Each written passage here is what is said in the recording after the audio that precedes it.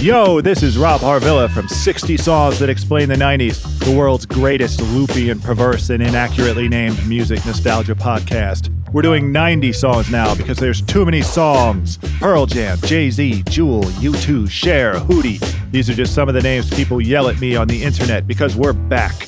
More great songs, more rad special guests, more loopy perversity. Join us once more on 60 Songs That Explain the 90s, starting Wednesday, October 26th on Spotify.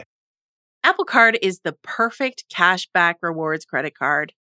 You earn up to 3% daily cash on every purchase, every day.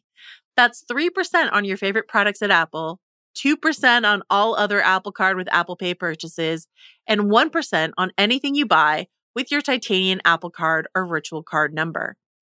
Visit apple.co/card calculator to see how much you can earn. Apple Card issued by Goldman Sachs Bank USA, Salt Lake City branch, subject to credit approval. Terms apply. This episode is brought to you by Cars.com. When you add your car to your garage on Cars.com, you'll unlock access to real-time insights into how much your car is worth. Plus, view its historical and projected value to decide when to sell. So when the time is right, you can secure an instant offer from a local dealership or sell it yourself on Cars.com. Start tracking your car's value with your garage on Cars.com.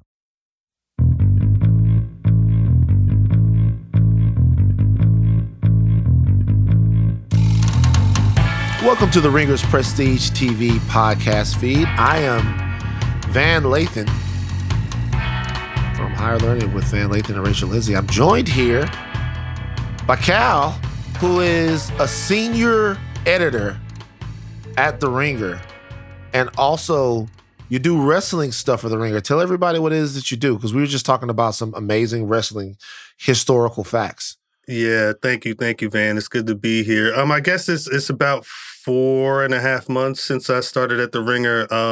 Hired to basically get a lot of wrestling content on the site. So if you go to the fight section or the WWE section, since the summertime, there's been a lot of words up there about pro wrestling, everything from Antonio Inoki's passing to, stuff going on week to week, who's Bianca Belair being up, why people aren't as good. A Finn Balor piece just went up recently. So, it's there's a lot going on.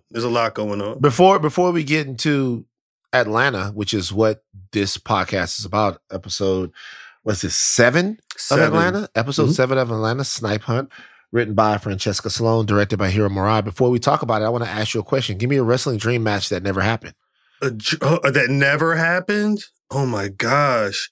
If I could have gotten I've never seen damn, I'd have to Google. Have I gotten Curve says HBK versus AJ Styles is amazing. I'm thinking I don't know if I've ever seen a Great Muta Rey Mysterio match. If that's happened, I need to find the tape. But if it hasn't happened, they're still around. So let me get that at some point. So normally we do this podcast here with me and Charles Holmes. And so people are well aware of the Midnight Boys, of Charles Holmes, about his feelings of Atlanta. But before we, Cal, you and I talk all the time. We got some stuff upcoming that we do, if I can ever finish doing what I'm supposed to be doing here. Facts. What's your experience with Atlanta, the show? What's been your experience with Atlanta over the course of its run? How are you enjoying it this season? What do you think about the discourse around the show? Just give us your whole spiel and your whole background with it. Oh, my. I'm glad I was asked to do, grateful to do an episode of Prestige TV for the final season of the show. It's one of my favorite shows. It has been since season 1. As I started getting more into pop culture news writing and interviewing and just editorial stuff in the industry, Atlanta was one of those shows where I was able to kind of chart my progress and how well I was doing. How many screeners was I able to get? And I remember being, at former employers, we would block out time in some little break rooms or some of the conference rooms, boot up an episode and hold a little screening party. Atlanta was one of those shows that kind of felt like it spoke to me as a Black man, as a lover of television, as a guy who's just kind of into quirky, weird stuff when I'm watching stuff. It's one of those shows that it's the timeline, put in on display. There's a lot of things about Atlanta that I love. Season 2, Robin seasons hold a special place in my heart. I can watch that batch of episodes anytime a day, any day out the week. I'm kind of frustrated because I don't know how many of us are out there, but I'm a real big fan of season 3 and the risks that they took and the moves that they did that in season 3, even if I don't know if it's going to pay off this season, because there was a lot of things that were going on that kind of, if you don't connect the dots, some things kind of feel like they were like just happy experiments. But I'm more frustrated because I think season 4 they've been doing great work week in and week out. But I think because of season 3 and the way maybe people kind of reacted to a season that was a little more challenging, maybe, wasn't so much of a linear story that people were wanting, but, throwing some of these episodes that kind of, maybe it didn't feel funny, maybe it didn't feel like it needed to be on the show. But I think every season I feel like Donald Glover and the crew, they not only did their best work, but they learned from what they did, and they started to take bigger risks because they don't want to do what they did, 10 episodes ago. They want to do new stuff. So I feel like season 4 feels like the culmination of everything they've learned doing the show while being in the industry. And I love it. I love this episode. Even it feels kind of like a departure from some of the insanity from this season. But, I appreciate being able to kind of hone in. And I hope people are watching, because if you want some of these inner stories between these main characters, like episode 7 is got it all right there. Absolutely. So I think Snipe Hunt as an episode speaks to kind of some of the stuff that you're talking about, because whereas Atlanta doesn't seem to have the same presence in the cultural zeitgeist that it used to, this season has been fantastic. And this episode of television itself was fantastic as well. Now, we had come off of 3 episodes that I had talked about early on in the season. Was Atlanta still funny? It was definitely meaningful, definitely brilliant, but was it still funny? We're coming off the backs of 3 episodes that prove overwhelmingly 100%. that the show is still funny. Right. 100%. That the show is not just funny, the show is fucking hysterical. Okay? Right. And it has been hysterical. Now, this particular show is devoid of the laughs. Snipe Hunt is devoid of the laughs, but it brings so much else. This might be one of the more meaningful episodes of the show ever. It's paced almost like this seems like we know that this is the final season. This episode seems like the culmination of so many feelings, so many misunderstandings, so many things left to be said that are unsaid, along with the sort of symbolism of the Snipe Hunt. And of course, we know, if you've seen the episode, what happens is Van, Earn, and Lottie, it's Lottie's 6th birthday. Happy birthday to Lottie. Happy birthday. Earn rents an entire campground for them to go and camp out and celebrate Lottie's 6th birthday. Baller. He's making money now. This is a different Earn from the first season. Baller. And he didn't even think about bringing any other family, though. It was literally just, all right, just the 3 of us. We got this. Doing the most. A 12-person tent, the whole 9, all of that stuff. Word. And the reality is that this is not as much about Lottie's birthday as this is about Earn trying to convince Van to come to Los Angeles with him and to bring Lottie as well. Okay, throughout there's a Snipe Hunt in this, which I didn't know what a Snipe Hunt was before this. We'll talk about that in a second. Right. Your opinions of this particular episode as it fits into this season, but also as it fits into the overall story of Atlanta, because this seems to be the episode where Van and Earn get it together. Yeah, I think the question of why do you want to stay in Atlanta, I don't know if that was like a loaded question for Van, as well as the people who maybe want the season in the show to be one way when it's really something else. But coming off of the season 3 finale, coming off of the way their relationship had, the journey they both have been on together, because there's been highs. Well, maybe not too many highs. A lot of lows. We've seen a lot of lows between these two. But you could obviously tell. I mean, they could have quit each other a while ago, and it feels like they kind of tried to, but they naturally gravitate toward each other. But with what Van, admitted in season 3 in regards to her head and what's going on with her, mentally and what the stuff she's trying to work through, personally. I love the line of "I've been dreaming about you every night since Amsterdam." Like there was a lot. I don't know if it feels Kanye type passion. I forget the exact line of shit. I don't know how that's going to hit for people, but it's one of those things where it's for so much of the series, especially when it came to Van. Earn would not say anything. He wouldn't open up.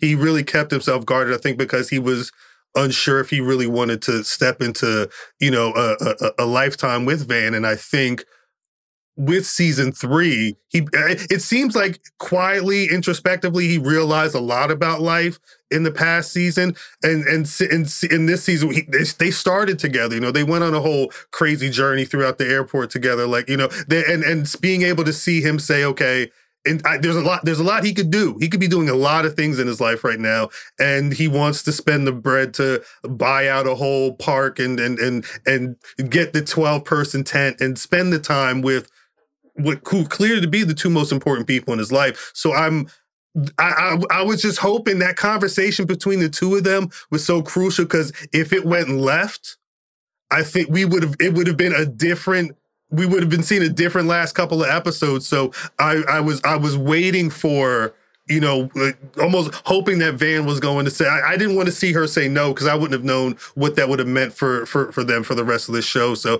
and they're not perfect, which you can clearly see, but I'm glad that they both admit that they love each other and that they want to continue on to really build a family unit.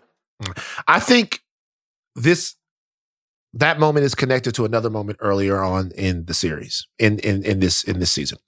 So when Earn was able to stand up, crouch up, right, in the tent and deliver a clear thought about his feelings, clearly translate his emotions into words and give them to her with such free vulnerability, so accessibly, I couldn't help think about the fact that he's been in therapy. Yes. Yeah, he's trying to work on himself. And so the Earn that we saw at the beginning of the season, we didn't know very much about him, why he was the way that he was, what had happened to push him away from Princeton, and why he seemed like he only saw exactly what was in front of him, and it was kind of, in that same situation. It seemed like Earn was a very A to B to C type of guy, and there wasn't much more there. And you could see how that would be an ingredient that would be missing in relationships that he would have, right? Everything seemed very transactional with him. It was hard to understand. And he seemed guarded and sullen and withdrawn. And we know now why. We know that when Earn was a kid, he was abused by a family member. Okay. We also know that when he did get to college and tried to open up to somebody else, he was once again taken advantage of. So you might be dealing with someone who doesn't have the tools needed to express his emotions, to allow people in and make them and let them know that he is leaning on them and needs them and trusts them. It's very hard to know how to protect other people if you don't know how to protect yourself.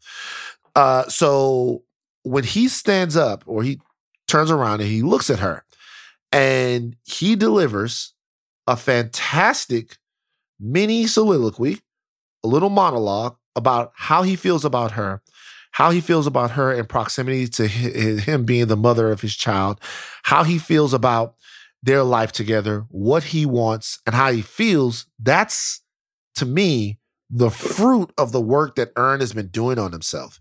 And I think this entire episode it represents more than anything. It represents a new beginning for Earn and for Lottie, who smiles at the end of the episode, so moving. But it also represents the culmination of a character that we've been watching since episode 1. Mm. Like the end of that character, right. The finality of that character. This is the last episode with the Earn that we knew. That is why he tried to do this whole thing like a rapper. He tried to go big. He tried to get the most expensive tent. He tried to cross. He's trying to force everything. He tried to cross a waterway that he shouldn't have been. He's trying to force it. He's not letting things come to him. He finally, at the end, lets go. He lets go. He succumbs to his feelings for Van. He succumbs, and he was able to do it because he realizes that as all the other stuff that he's doing is not it. The way he's going to do it is to be real and available to his woman, and tell her what's on his mind. I thought it was a beautiful, beautiful turn of events. Right. Yeah, damn. Yeah. I like that you touched on the therapy, because when we were introduced to him doing therapy, we were also introduced to him using all of the money that he earned to extract some evil with his power. Still learning lessons. Yeah. The job was done, but he clearly wasn't fulfilled. So he's done the work. It took 3.5 seasons of the show to really get through all of that. But being able to see that's why I say I hope people who were kind of falling back on the show last season have been picking up, because it's not only phenomenal work, you're getting what you've been asking for. It's just not going to be delivered to you the way you may normally be accustomed to getting it. Apple Card is the perfect cashback rewards credit card. You earn up to 3% daily cash on every purchase, every day. That's 3% on your favorite products at Apple, 2% on all other Apple Card with Apple Pay purchases, and 1% on anything you buy with your titanium Apple Card or virtual card number. Visit apple.co/card calculator to see how much you can earn. Apple Card issued by Goldman Sachs Bank USA, Salt Lake City branch, subject to credit approval. Terms apply. This episode is brought to you by State Farm.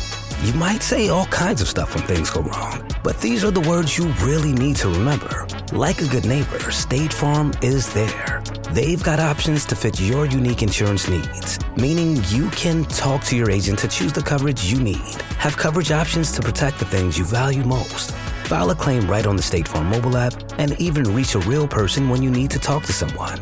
Like a good neighbor, State Farm is there. Hey, it's Kaylee Cuoco for Priceline. Ready to go to your happy place for a happy price? Well, why didn't you say so? Just download the Priceline app right now and save up to 60% on hotels. So whether it's Cousin Kevin's Kazoo Concert in Kansas City, go Kevin, or Becky's Bachelorette Bash in Bermuda, you never have to miss a trip ever again. So download the Priceline app today. Your savings are waiting. Go to your happy place for a happy price. Go to your happy price, Priceline. What did you think about the snipe hunt itself? I didn't know what a snipe hunt was, and now I know that it's a cruel joke played on children at the Boy Scouts to make them believe it's something that's not real. I mean, I guess all these things are cruel jokes. Were you a Santa guy? Did your parents? Where are you from? First of all, I'm born and raised in Jersey. Still live Central Jersey. Yeah, I grew up about 7 years old. I realized that Santa Claus's handwriting was so close to my mom's handwriting, and when I mentioned that, she was like, "Yeah, you're right." So but you know, I never did like the like too much camping, so I didn't know anything about. Was this a ploy to just make the kids go to sleep in the woods? Like, what's the point of the snipe hunt? I looked it up. So a snipe hunt. This is what a snipe hunt is defined as. This is so interesting. The snipe hunt is defined as a practical joke or a fool's errand. Its existence in North America dates back to the early 1840s, and when an unsuspecting newcomer is duped into trying to catch a non-existent animal called a snipe. Maybe. Because I mean, there's the obvious snipe hunt in there, but I mean, and this is just off the dome. So is the fool's errand it's not Ern going to ask about LA. It's the idea of having to be so baller that I'm going to take you and our daughter to this, secluded place to have this, have the perfect when he probably could have just done that at home. Like she don't really want to leave Atlanta anyway, but she will for him. But if he had realized that, hey, maybe I could have just been that raw and open with her, maybe season 2, maybe, at some point during season 3, those times where she was maybe looking for somebody to latch on and he wasn't really there for her emotionally. I think that all of that is kind of wrapped up in that conversation and the way and the tears that fall from his eyes and the emotion that's carried in his words. I think it's all kind of there. Come with me on the journey. Okay. About what I think the snipe hunt is about. Let's go. Kerm, do me a favor. What's up? Don't censor me, Kerm. Oh, let's go. Heard you. Let's I got go. you. Because you a lot of times, Kerm, there's a little thing between me and Kerm. Sometimes Kerm likes to flex his producer hat on me. Don't censor me, Kerm. I heard you. Because I'm about to go deep. Okay. All right, so I think the snipe is love. Do tell. Okay, so they talk about the snipe hunt, right? Lottie is there. Lottie's trying to catch something. They're talking about the snipe hunt. They're talking about their situation between one another. He's trying to have the conversation. When Lottie catches the toad, right? What do they say? Maybe put it down. Yeah, you can't catch that. Like you can't catch it, because once you have it in your hands, it's something that you're always trying to catch.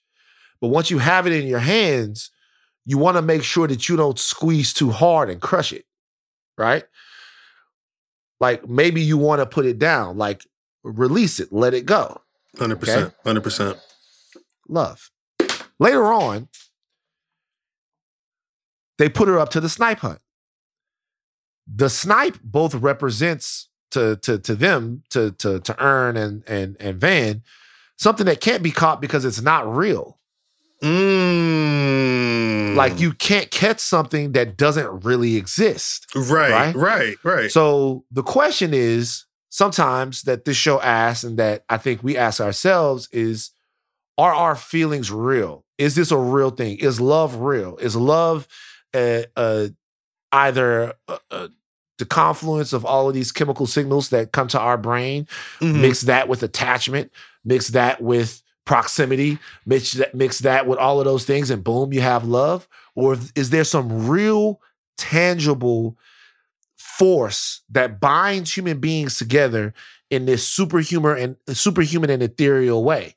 Is that the thing? Is love like the snipe, something that we tell ourselves is real, that we use to distract ourselves, that we use to give us purpose, but then it's at the end, you can never really catch it. Right. Except for the fact that Lottie catches a snipe. Didn't even know what she was doing. Didn't even know what she's doing. She's a kid. She's like that. You use the snipe hunt when you're in Girl Scouts, Boy Scouts. She catches a snipe. And every time she catches something, what do her parents do? They get afraid. Yeah. You don't want to. They react. They get afraid. Hey, what is that thing? And we never really get to see what it was. That same time, in the tent is that pillowcase. Yeah. Wow. The tent is that pillowcase. Okay. Ern and Van, inside of the tent, they caught the snipe. Damn, They finally were able to tell each other how they feel. To tell, when she says, "I love you," he says, "I know." Shout out to Han Solo, which he was in Solo. Okay. Yes. Yes. I see you. Shout out to Han Solo. But he does know, but that love would have stayed fake had they not chosen in that moment to make it real. That's my thing on the snipe hunt. Kerm, did I go too? Cal, did I go too far? Nah, I'm feeling it. I think you hit it right on the head, because it's definitely.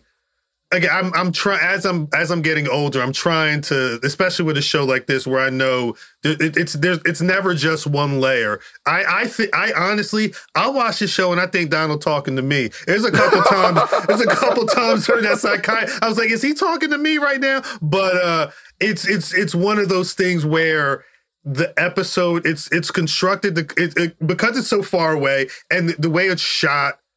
The three of them are in the distance a lot of the time. There's a lot of times where you see Lottie going off on her own and you hear them having a conversation. I turned it up. I don't know what the hell they talking about. I don't know when they came back, it sounded like they were trying to figure out what the end of the snipe hunt trickery was going to be. Something about saying it was going to be a bird or something like that. But there's a lot of these instances where you really don't know what's going on. And I love the fact that the episode itself was a metaphor for love while Earn was trying to assemble the last pieces of the puzzle to secure the love that he was looking for. Beautiful Absolutely. stuff. And he doesn't want to leave and go to LA without bringing that hope and that feeling that he feels with them. She thinks that he wants to do it because he doesn't want to be alone,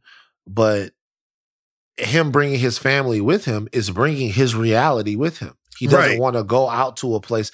And so I think that this was the episode where it doesn't really happen that much in Atlanta. Atlanta's a show that likes to leave you guessing. Right. It's a show that likes to make you try to go, what the hell? Like, what's the answer? Like even last week's episode with the Crank That Killer, I read all kinds of amazing theories that some guy named Doug actually sent the Crank That Killer, that some guy named Doug is the Crank That Killer, and that he was doing that to come pick up Paperboy. So many things that are out there. But on the hardest subject, the most mysterious subject in human existence, which is love, Atlanta decided to give you a definitive answer. Yeah. And the definitive answer is that these two characters are soulmates. Yeah, no, clearly. Yeah. Clearly. That's why I also love that responsive I know when she said I love. Like, I feel like throughout the series, we've known that. At one point, it felt like Van was probably ready for what Earn is ready for now, season 1. She was working. She had a home. She had a baby.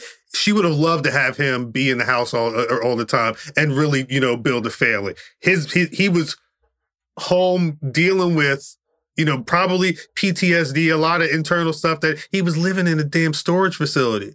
Season 2 gets a little more papers. Things start to look a little nice, but life still clearly isn't right. You know what I'm saying? It took them going overseas, experiencing, hands and all other types of insanity going on over there for Earn to get. I mean, of course, he's financially set, but there's been a void missing in him for a while. He's known that it's been Van, but he just wasn't ready for it.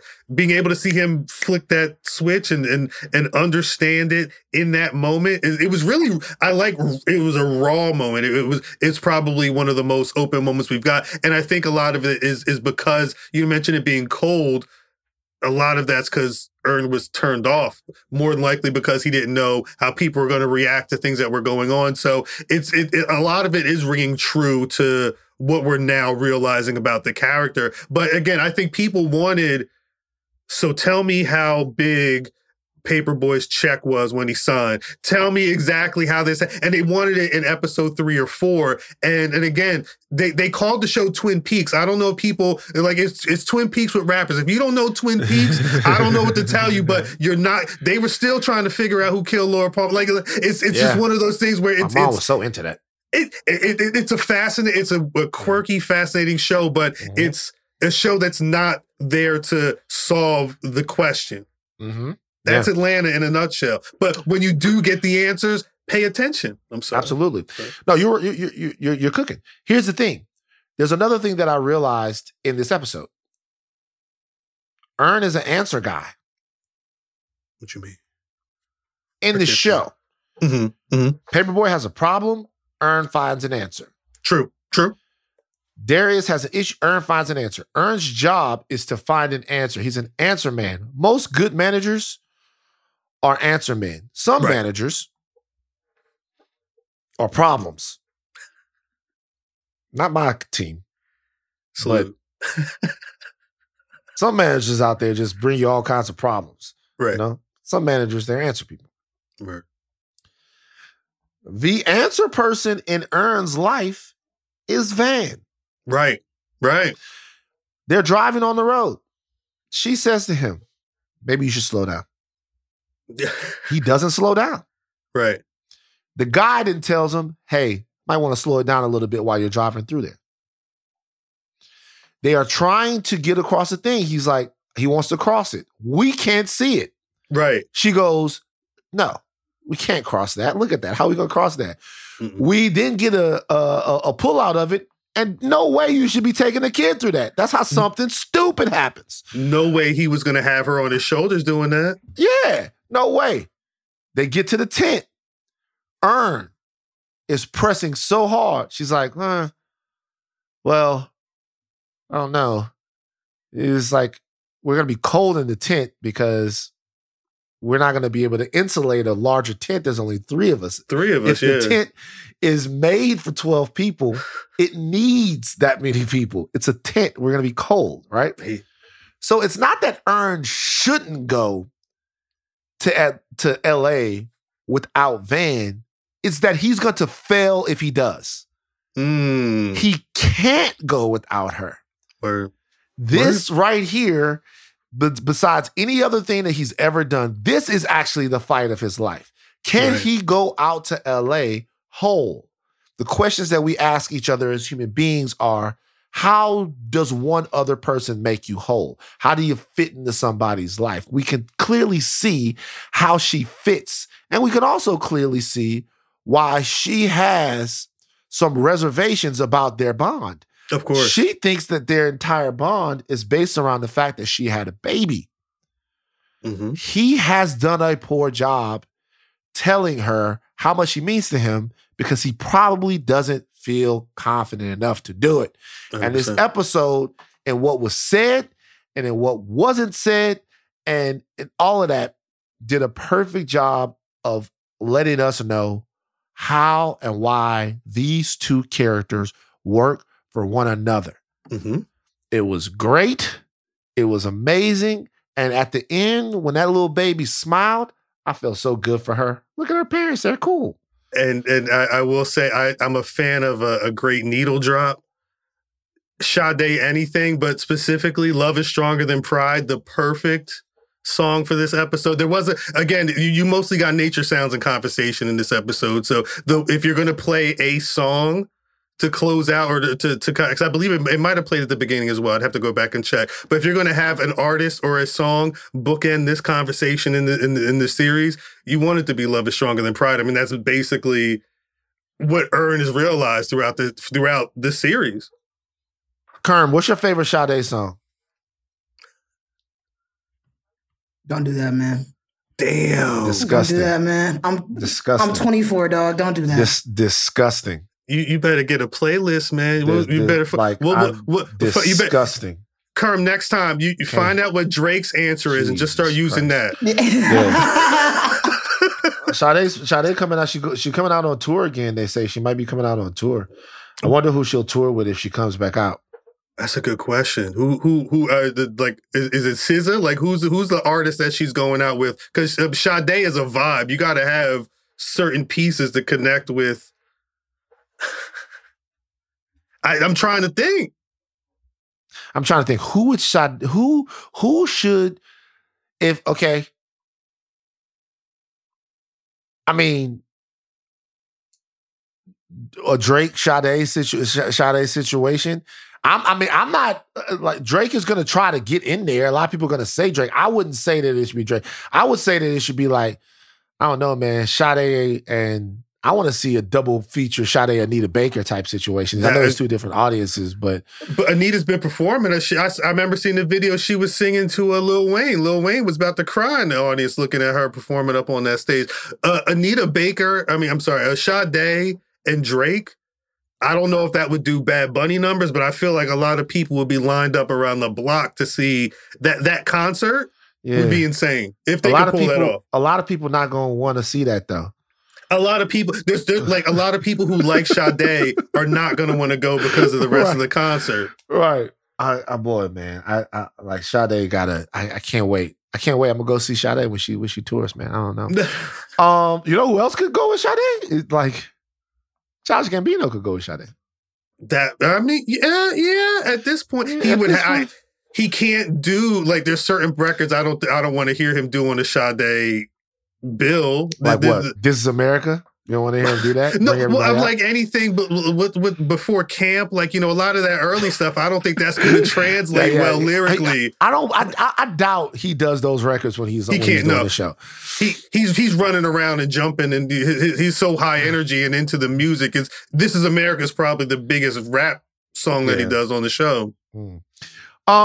So do you have any final thoughts about Snipe Hunt, this episode of Atlanta? Do you have any final thoughts about we got, I think, 3 episodes left. Yeah, I think are there any outstanding storylines, any questions, any other things like that you want to see cleaned up?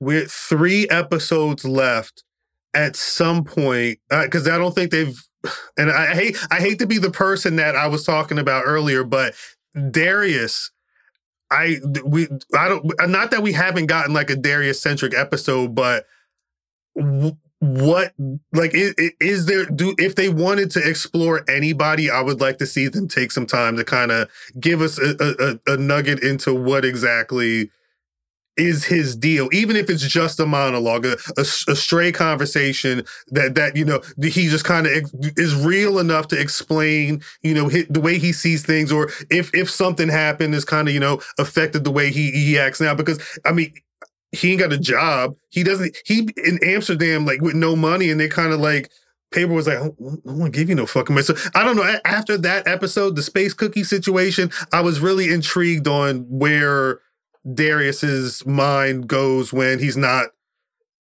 rolling L's and you know, asking for money, you know, or on the paperboy paper trail. Yeah, nah, I get it. I think I want to know a little bit more about Darius. I think that works. And I also feel like we have a resolution now between Earn and Van. I want to see how this next 3 episodes, like you say, wrap up the relationship of the crew, the 4 of them. Where are we going to be when this show leaves off with our characters that we follow? Before we go, I do want to have a small conversation about something that you touched on earlier, which is about the narrative and the conversation around Atlanta. Mm-hmm. So I was sure that after the Kirkwood Chocolate episode of Atlanta, that there would be huge discussion on Twitter, because it was taking aim directly at Tyler Perry. 100%. There really wasn't that much. I'm wondering what's going on that is making people pay a little bit less attention to this show that's hitting such enormous highs. I know there's a lot out there to watch. I know they took some time off. I know the last season wasn't what a lot of people said. Like you said this earlier, it wasn't tremendously digestible for a lot of the traditional fan base. I'm just wondering, though, what it's going to take for the show to go back to or is that just gone? I mean, we got 3 episodes left, so I guess it is. My working theory, all right, because season 2 was 2018. At that time, Donald Glover was also, you mentioned Solo, he was doing Solo. I believe he did The Lion King as well. There were a number of things he was doing, or as we know now, starting to work on. So, and as he got busy, Brian Tyree Henry was working, Zazie Beetz was working, you know, Lakeith Stanfield, they've all been putting in work. Hell, Hiram Marai directed How Much of Barry, like, they've all been working in the interim. And I think you couple a busy head of Voltron, plus, and mind you, like, in the interim, because these shows, they could take a year or 2 between filming and stuff, in the interim was the beginning of COVID. They write and shoot both seasons. They just started dropping it early this year. I don't know if it's a situation where there was too much time in between season 2 and 3, plus season 3 kind of not really being the meal that many of the people in the timeline wanted. And I think you do couple, I mean, hell, NFL just started not too long ago. It's on Thursday nights. NBA's coming back soon. Like, I think there's too much time in between, plus a lesser than well-received season. in a muddier content landscape. Yeah. I hate it because I would stack season 4 up against anybody's favorites in some of these other seasons. But, it's kind of what happens. And the conversation we're having is amazing, but I feel like Donald Glover and them, he's already gone. You know what I mean? Like, he's already in Mr. and Mrs. Smith land. Maybe he's thinking about, whatever the rest of Childish. I think they did this for a reason. They wanted to put the button on the end of this for a reason. They're going out on a high. It's going to be like so many of these other great shows that I love. Years later, a TikTok is going to pop up with Mr. Chocolate, talking to people in the speaker. Maybe that's going to turn into a trend in like 3 years. And then people are like, oh, damn, season 4 really was kind of hard. Why were the viewer numbers down? And then maybe they'll come back to this podcast and they'll hear this and it'll be, 360. I don't know. 360, just like you rappers' record deals. All right. We are done. Cal. Mm-hmm. Thank you for joining me. This is the Ringers podcast, Prestige podcast feed. We're talking about Atlanta. We will be back next week to do this again. Guys, we got 3 more of these. I really, truly hope that out there you guys are loving and enjoying this show because it's really good. I'm hoping that Kerm, a young man of immense talent and potential, don't know very many 24-year-olds doing it like Kerm. Right. Okay. All right. Kerm, what year were you born? 98, man.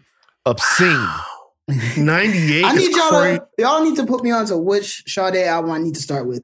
All of them. Because I know Smooth Operator, but I didn't want to say, I don't want to do like my favorite song, Smooth Operator, because that's the only one I know.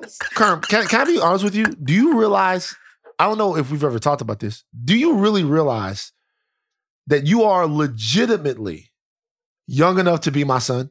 Wow. Let's not talk about that, Van. We've never had that conversation. I'm 18 years older than Kerm. Wow. That's nuts. Like you are legitimate. I'm 42. Like you are legitimately young enough. If I've dodged a couple bullets at that age too. You're legitimately young enough to be my son. So all of the Sade related stuff, I absolve you. You right. 1998, right. That's sick. That's sick. Go to her first album and just press play. Trust me, it'll just keep playing and you'll be good. Bob, you're going to be a better person. All right, you guys, we are out of here. We're going to be back next week. More Atlanta on the Ringers Prestige podcast feed. Thank you, Cal. Thank you, Kerm. We out.